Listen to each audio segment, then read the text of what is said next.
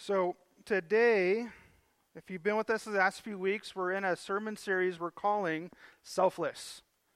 And the idea with this is really kind of the idea that focuses around some New Testament ideas and different passages that help us to see that as we live our lives as disciples of Jesus, we need to kind of live a life that's not focused on ourselves, but counter to that, focused on the kingdom and focused on God.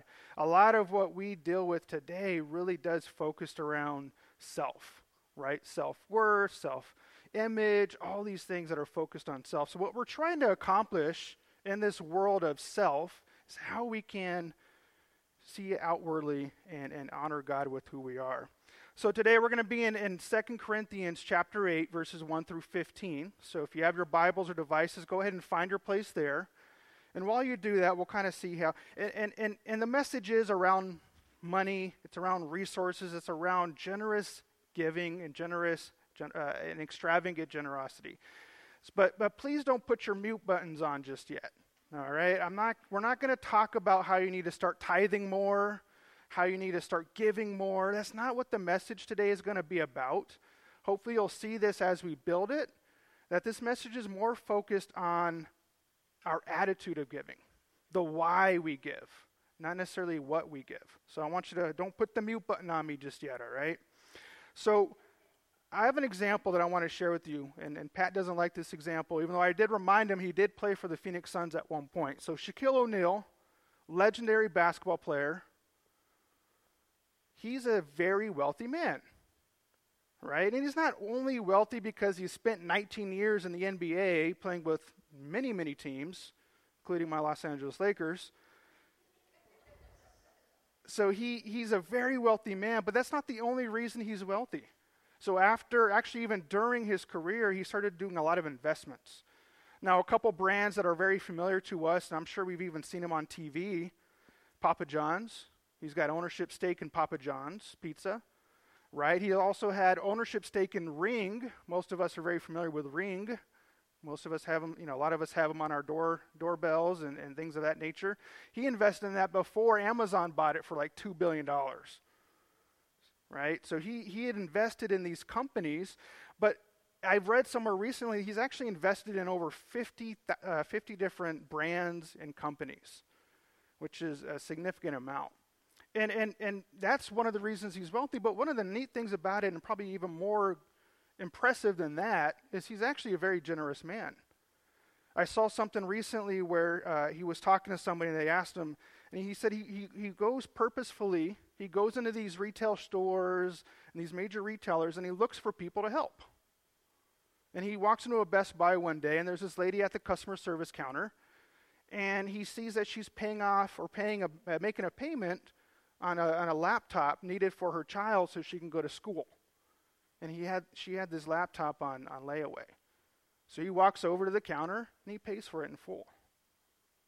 She didn't ask him for it. She didn't say, hey, there's a big guy over there. He's got money, right? He just did it. I saw another story where he literally walks into a jewelry store and there's this young man who was paying for his engagement ring and making a payment on his engagement ring. He walks over, gives him the credit card, pats the dude on the back, and he walks away. And somebody had asked him one time, it's like, why do you do this? And he simply said something to the effect of, you know what, $1,000, couple $1,000 is nothing to me. But to that person, it's everything. To that person, it's everything. So if I have it, why not give it? Why not? Right? And I think that's an attitude of generosity that's kind of available to us in the real world. And then what we're going to do hopefully today is we're going to see what that looks like kind of in the context of the New Testament church and what that looks like for us today. Okay, so what we're talking about is like being extravagant and generosity. Again, it's not about giving, it's about generosity. So in our text, we're going to see that, and it's going to be in his second letter to the Corinthians, Paul's letter. And what he's doing, he's making a plea to this church to be generous. So let's start reading verse 1, chapter 8, 2 Corinthians. We want you to know, brothers, about the grace of God that has been given among the churches of Macedonia. For in severe test of affliction, their abundance of joy and their extreme poverty has overflowed in a wealth of generosity on their part. For they gave according to their means, as I can testify, and beyond their means of their own accord, begging us earnestly for the favor of taking part in the relief of the saints. And this not as we expected, but they gave themselves first to the Lord, and then by the will of God to us. Accordingly, we urge Titus that as he had started, so he should complete among you this act of grace. But as you excel in everything, in faith, in speech, in knowledge, in all earnestness, and in all of our love for you, that you excel in this act of grace also. I say this not as a command, but to prove by the earnestness of others that your love is also genuine. For you know that the grace of our Lord Jesus Christ, that though he was rich, yet for your sake he became poor, so that by his poverty you might become rich. And in this matter I give my judgment. This benefits you, who a year ago started not only to do this work, but also desire to do it. So now finish doing it as well, so that your readiness and desiring may be matched by your completing it out of what you have. For if the readiness is there, it is acceptable according to what person has, not according to what he does not have. For I do not mean that others should be eased and burdened, but that as a matter of fairness, your abundance at this present time should supply their need. So that their abundance may supply your need, there may be fairness. As it is written, whoever gathered much had nothing left over, and whoever gathered little had no lack. So the main idea this morning that I want to unpack is why we give. Why we give is much more important than what we give. Why we give is much more important than what we give. So I want to provide just a little bit of background before we go into this. Okay, so we see that first thing I want to point out is Corinth. The city of Corinth is a very wealthy city. Very wealthy city during that time. It was wealthy because this had an access point to Rome as well as to all of the East. And merchants from all over the known world at this time came to Corinth, and they did business there. So we have different cultures, different people groups, and money coming into Corinth. And in the first century, it was well known to be one of the richest cities. Now contrast what Paul talks about in the first opening verses of this chapter. He talks about these churches in Macedonia. And he gives us a little bit of information about these churches, which if you go back and kind of read a little bit more, these churches are likely Philippi, Thessalonica, Berea. Okay? And what we see here is that they are under extreme poverty. Do you see that in verse 2, I think it was? The extreme poverty and under a severe test of affliction. Yet Paul says that they gave in abundance. So not only did they give, but they also gave in abundance. And I think it's important, again, to remind ourselves of this language that's used here. He says there's severe test of affliction. Severe, that's a strong word. And extreme poverty. So they were experiencing these things. And while they should have been begging for assistance under those circumstances, what we actually read here in verse 4 is that they were actually begging Paul to take part in this collection for the church. And that's what we see there. That word in the middle of verse 4, or that phrase, taking part in, that's actually the word that we use in church folks, and that's the same word that we use for fellowship. The gathering of the saints. That's the word we use there. So they were taking that as an opportunity to participate in an act of worship. So the next thing we see here that's worth noting is that this, if you see the language here, it was actually, this collection started about 1 year prior. So Paul requested this 1 year prior, and that actually has to make us think a little bit of where that came from. And what we see is that if we look at the timing of when 2 Corinthians was written, it was written about a year after 1 Corinthians. So if we go back to chapter 16 of 1 Corinthians, those opening verses there, what we actually see there is that this collection was for the church of Jerusalem. And Paul requested that they start collecting then. So for this entire year, seemingly they were not collecting as Paul instructed them to do so. Charles Swindoll says this about the church in Jerusalem. He says that in Jerusalem and Judea, most of the same Jewish authorities and institutions that had sent Jesus of Nazareth to the cross still held power. And to be a follower of Jesus under that regime had moved from uncomfortable to excruciating. And he says that as a result of the persecution, many Jewish Christians, they had no work. If you really think about it, who's going to hire or purchase goods from a heretic? As they saw him. So without work, they had no money. Without money, they had no food. They were in a very desperate situation, these churches in Jerusalem. And they were in desperate need and aid of their sister churches. And this is what Paul desired from the church at Corinth. So the first question I want to talk through, I have a couple questions I want to answer this morning. First one is this: why? Why do we give? And we see this already a little bit in this story as we go through it.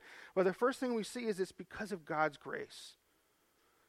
We give because of God's grace. Paul recognized and quickly reminded the Corinthians here that the generosity of the churches in Macedonia were from the works of the Holy Spirit and through grace. Because they didn't have the means.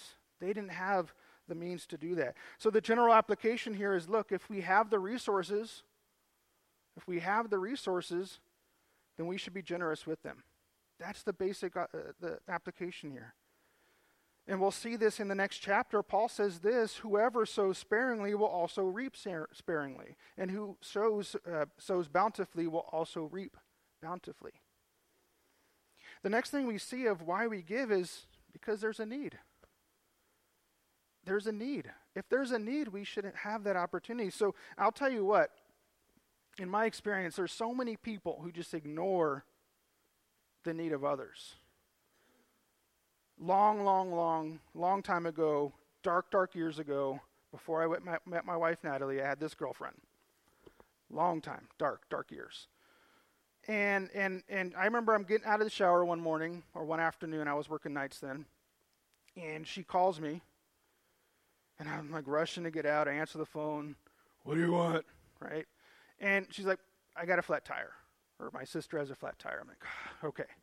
So I get dressed. I drive over there to the shopping mart and place that they were, and it was her and her sister, and I think her niece was there too. She was probably 6, 7, 8 years old, and a baby. And it was a busy Saturday afternoon, so this parking lot was full of people. So by the time I got there, my hope was that it was going to be taken care of. I'd be walking up and the dude's finishing up, but no, they're still standing there. Groceries in hand, trunk was emptied out, 2 young ladies, 2 young children. I'm like, give me a break. What is wrong with you people? I'm watching people walk by them as I'm unpacking my car. And it was just an unfortunate thing to see. Another example I have is I'm driving, when I used to live in California, don't hold that against me. When I used to live in California, I'm driving in Pasadena, I'm driving to work, and my car just stops, just completely shuts down. And I'm like, what is going on? So I'm almost in the middle of this busy intersection in Pasadena, and I'm just stuck. And cars are passing by me, giving me the, hey, you're number one, if you know what I mean. Honking at me, yelling at me, you're in my way. And the most unexpected person stopped to help me. Let's just be real. The guy looked like a thug. He's the guy who stopped to help me, of all people. Crosses the street, walks over, pushes my car into a parking lot. Of all people, right? Unexpected generosity. And what Paul was doing here was he was saying, look, if you have the opportunity, do it. Right? This gentleman had the time, so he helped. And all these other people decided not to help, right, when it came to the flat tire. So he's saying, look, if you have these resources and you're able to bless others, bless others. I read something from John Calvin earlier this week. It's a very long quote. I'm not going to go into all of it. But really, to summarize, and I think this is very true, he says that the flesh basically always finds this excuse. It always finds an excuse not to help. Always finds an excuse. And he actually says this. He says, each of them, and he's talking about the Corinthians here, each of them because he says here that, you know what, Paul actually kind of erases that excuse from them. He's like, you know what, no, let's put that aside. He says this, each of them should be contributing according to his ability and his needs. And then he adds, this reason that God does not look at the amount, but he looks at the heart. Again, he's not asking for thousands of dollars. He's just saying, look, if you have anything, please help. And I think the most clear and the best example, the Macedonian example, is fantastic. But he kind of digs into him a little bit more, and he gives the example of Christ. Right? He says in verse 9, that Christ, and it says here, you know the grace of our Lord Jesus Christ, that though he was rich, yet for his sake, your sake, he became poor, so that by his poverty you might become rich.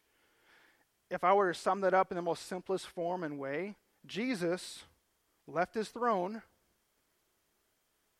came to earth to be a man, so that we can be reconciled to God, because frankly, without that, and our relationship with God is completely, we're separated from him. And without Jesus, we cannot be reconciled to him. So he's saying, look, Jesus left his throne, the richest place you can possibly be. He became a man in order for us to have that relationship with God. And then the fourth thing I want to point out of why we give, and Paul says it clearly here too, it's a proof of our faith.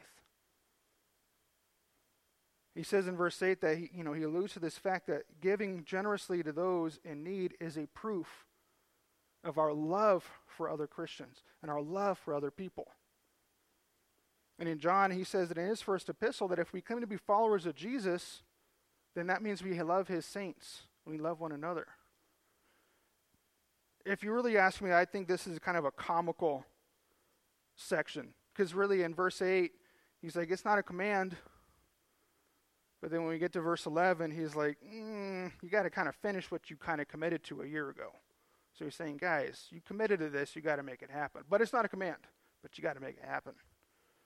So he's really putting pressure on them, not only by using Macedonian churches as an example, but then he really digs that knife in, and he says, Jesus is a better example. So if I'm the Corinthian church, I'm like, right? That's a dig right there. It's almost like this, gentlemen. When your wife says, whatever, do what you want, she's not really saying, do what you want.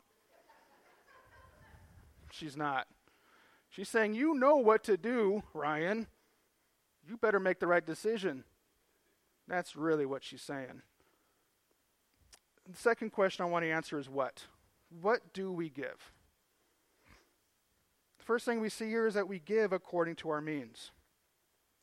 So again, going back to that example of the Macedonian churches, we see that giving according to our means, and they gave according to their means, and then Paul adds, then some more. Right? He didn't ask for more. He never did.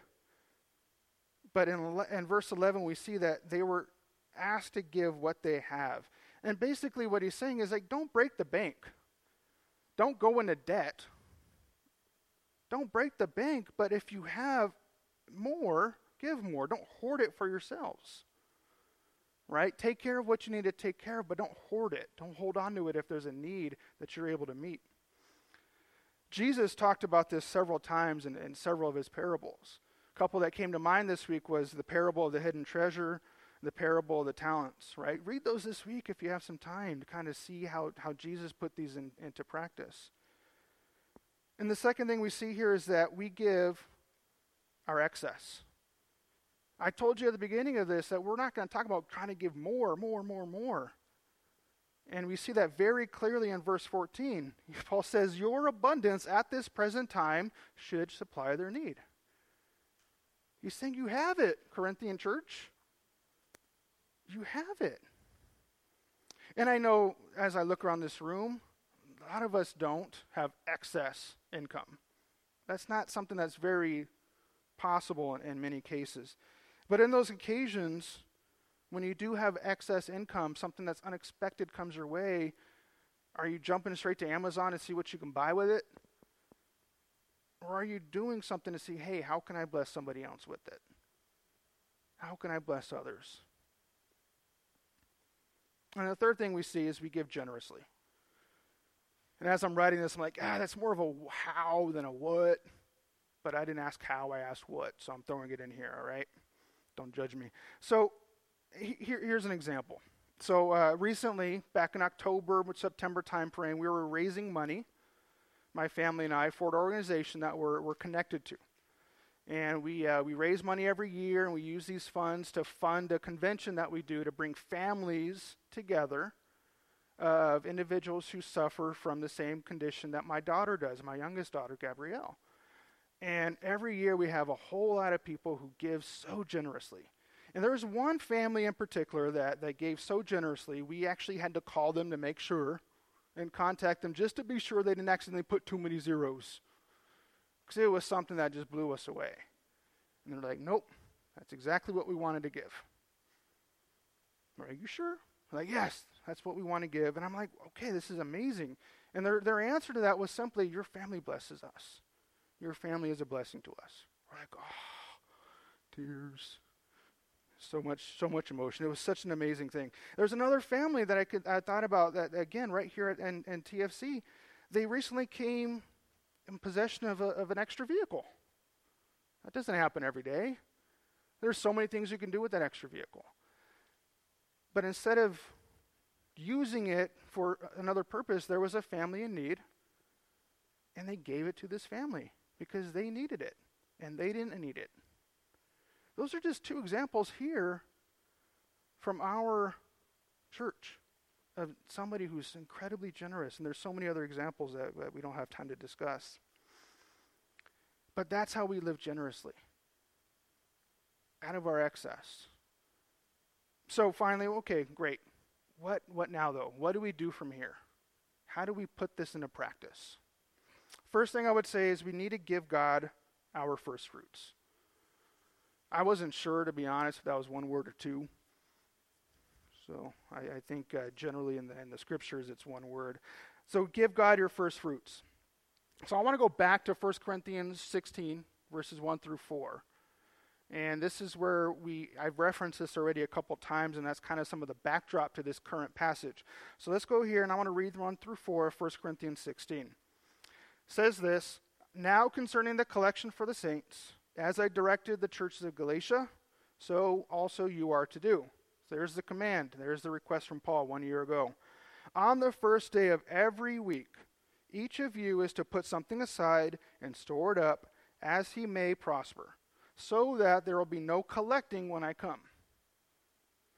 And when I arrive, I will send those whom accredited by letter to carry out your gift to Jerusalem." That would be Titus, as we saw in this section. If it is advisable that I should go, they will also accompany me." You see that there? So notice in verse 2, he says, on the first day of every week, put something aside. That's kind of this concept that we refer to as first fruits. It's the top line, right? We grab from the top line, we put that aside. That's where we make it. That's the first decision we make. How am I going to use this money for the kingdom? Right? That's the top thing. It's the first thing that we should be considering when it comes to our financing, when we receive that paycheck, in whatever form your paycheck comes in. Right? Your weekly earnings, you put something aside. That is how you manage your money.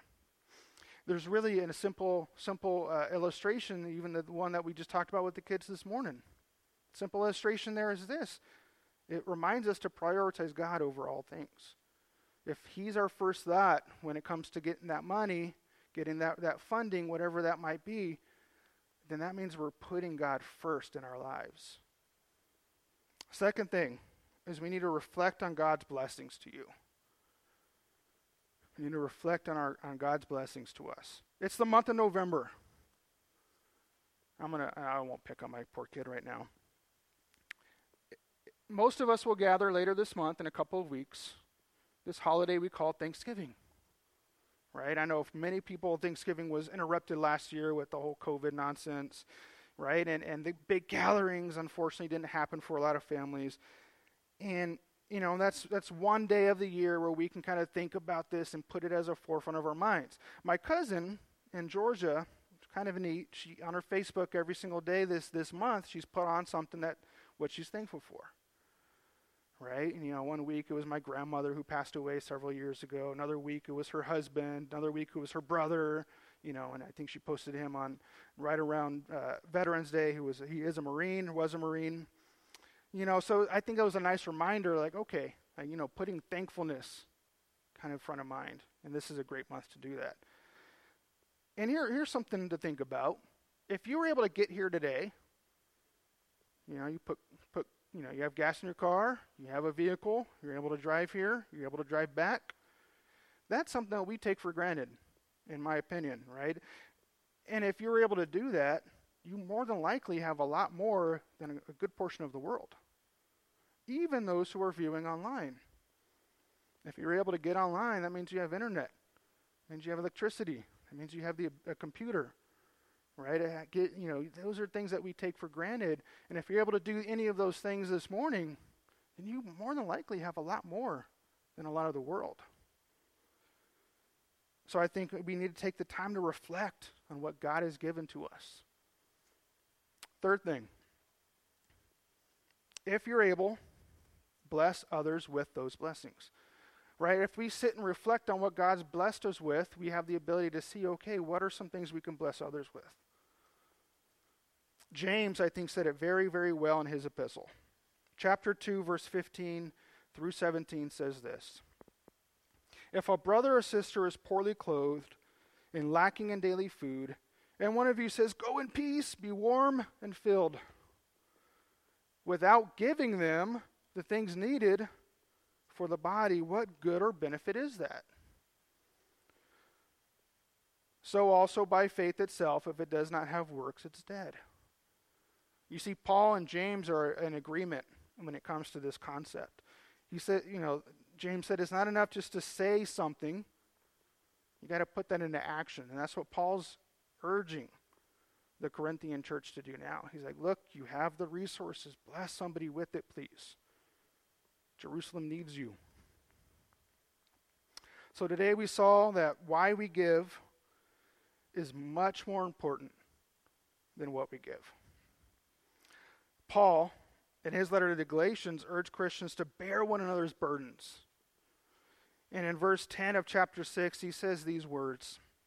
He says, "So then, as we have the opportunity, let us do good to everyone, and especially to those who are of the household of faith." Right? To our brothers and sisters. So Paul's reminding us that if we can't count on each other, aside from counting on the Lord, right? But if we can't count on one another, who else can we count on? So if do you have the opportunity? Is there somebody in need? Has God blessed you with excess or abundance? And then finally, who can you bless today? Let's pray. Father, it's a humbling reminder. For some, maybe it's a difficult reminder. It's so easy to think about self. It's so easy to just to take advantage of what you have and take that as something that, I earned this. This is mine. This is what I've earned. This is what I've, worked so hard at. This is why I put in 50 hours this week. It's very easy to do that. So help us, God, to sit back and really, really reflect on you. Really reflect on how you've provided, what you've provided, and help us to bless others with that, God. And in whatever way that might be, it's not always about money, but in time, other resources, God. Help us to do that because it's a proof of our faith, because it's something that shows others that we love them, shows others that we care, and maybe more importantly than that, it shows others that we care and love for you. So God, help us to do that. Help somebody in this room to use these principles that we talked about this morning and to put it into action, to put it into application in their lives. And I might be speaking to myself at the same time, Father. Thank you, God, for your word that reminds us of these things. Thank you, God, that you have given us, and in some cases you've given us abundantly. So we thank you for that. In Jesus' name, amen.